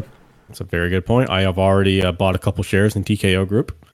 Also, I find it hilarious that there's like clips of Shout It Out. Like, I think it's so funny. And then it's just Maven's music that has nothing to do with anything about shouting anything out. Like, there's no lyrics about shouting out, nothing. It's just Maven's music. That's it. It's just for fun. And that's what it's all about. My shout out goes to someone who has a lot of fun, and I could have sworn I've shouted this person out before, but I looked through my list and I haven't. So I'm going to use this week's shout out on Annie Agar, who I don't even know exactly what network Annie Agar works for. I just know her as the girl on Instagram and TikTok and Twitter. And after every week in the NFL, she does like this NFL meeting essentially. And she acts out like every team wearing a different jersey and just kind of goes through like she's the commissioner. She's like, all right, Dallas, what happened? And like she'll act as Dallas, and like it's hilarious. And it's like 3.5 minutes long, and it's just like rapid fire joke after joke after joke, making fun of everything that happened this week. If you don't follow her, I suggest you look her up. She's incredibly hilarious, and my shout out goes to Annie. Go ahead, Jim. No, yours might be the same as mine, so you go first. I already know who yours is, so just go, because it is going to probably be the same. My shout out is to Xavier Gibson for, being an unsigned or undrafted free agent on this team. Kind of, fall in love with the guy's character through Hard Knocks, which, by the way, I can't bring myself to watch the ending of, because I know it's just more hype around Aaron Rodgers, and I can't watch the rest of the episodes. To be an undrafted free agent, make this team, dude, that man's top speed is probably enough to take off a plane. No Jets pun intended, but that man is fast as fuck. To have a moment like that, your special teams overtime in New York, Rodgers went down, you're undrafted, to make the big play is, he could have stopped within the 20-yard line knowing, we'll kick a field goal and it's game over. He went for it. He went for the sure thing, which was scoring a touchdown, and man, what a fucking moment. That's like, again, we talk about this all the time. Those moments where the sports gods like smile on you for just a minute, that's one of them, man. And that kid is so humble. And like, there's a clip where he made the team and he had to call his mom to tell her that he made the team. Because he was very close to, like, well, not very close, I guess, but like there's a potential he would be cut. So I'm happy to see that we have Xavier Gibson on this team. As if I play there or own it. But yeah, it's awesome. That was going to be my shout out too. So I'll take a jokey one as mine. My shout out goes to none other than the creator of some of the biggest games that we've had in the past 30 years, Todd Howard, because in an interview, and for those who don't know, it's Starfield, Bethesda, Skyrim, Oblivion, Fallout, you name it. Legitimately, it's one of those games on a calendar, and I can say this from inside knowledge. When they announce a game and a release date, other companies actively move their release dates to not be close to. There's only about a few games that actually do that. Grand Theft Auto is one of them. Can't wait for that one, man. Can't wait. I feel like we're so close to GTA 6 right now. I'm so happy. I'll tell you this right now. everyone is very aware of when that game's coming. In terms of, like around, and like obviously because they've also announced that they're very confident about their 2024 fiscal year, which right. So we all know it's coming next year. But history has shown that companies avoid release dates for certain games, companies like the plague. So Bethesda is one of them. In an interview, someone flat out asked them, and they were reading, I guess, live questions from either Reddit or Twitter or something, and said, "Hey, why does your game run like crap on PC?" He's like, "It doesn't. Get a better computer." And honestly, it's, as much as I joke about it, at the same time, like, good on the guy for not pandering and being like, we try to do that, and some bullshit patronizing or like lip service answer to be like, guys, we're developing a AAA game that requires a certain level of hardware to run. Buy an Xbox or get a better PC. Yeah. And not saying it in an arrogant way, but he's just like, we can't dumb the game down if we're trying to achieve our vision. You want to race F1? You got to be in an F1 car. You can't drive a Civic on an F1 track and expect to win. Exactly. Not just that, but like I've only played 30 minutes of Starfield so far, and the 30 minutes that I've played was in the hotel in California because all I needed was my key sheet attached to my phone, and I was using hotel Wi-Fi to connect to Xbox Game Pass Cloud and played Starfield with absolutely no problem. So if this motherfucker has a problem running Starfield, put it on your phone. So I'm playing it on both my Xbox and PC because I'll say this, one of the greatest inventions in gaming is play anywhere. So like I'll go from like my TV to my PC and whatever. It is extremely smooth on my PC. Like, it is very nice on there. I'm getting, 60 frames. It's smooth as fuck. I'm not getting any game crashes. Well, the only one time I did get a game crash was because I built a stupidly large ship that you probably weren't supposed to. I mean, it's a Bethesda game. We kind of expect some of those things, right? But this is the most bug-free game they've ever created, right? So I just like it for once that a guy's just like, what do you want us to do? Do you want us to put in a 4-cylinder engine in a Ferrari? No, get fucked. I agree. I think that was the right call, and sometimes you need to stand up to people and say, you know what? No, we're doing the right thing. We're happy that you did the right thing and listened to another episode of 43.6, which of course was brought to you by Now Your Treasures. We'll see you next week, but until then, help control the pet population and have your pets spayed or neutered.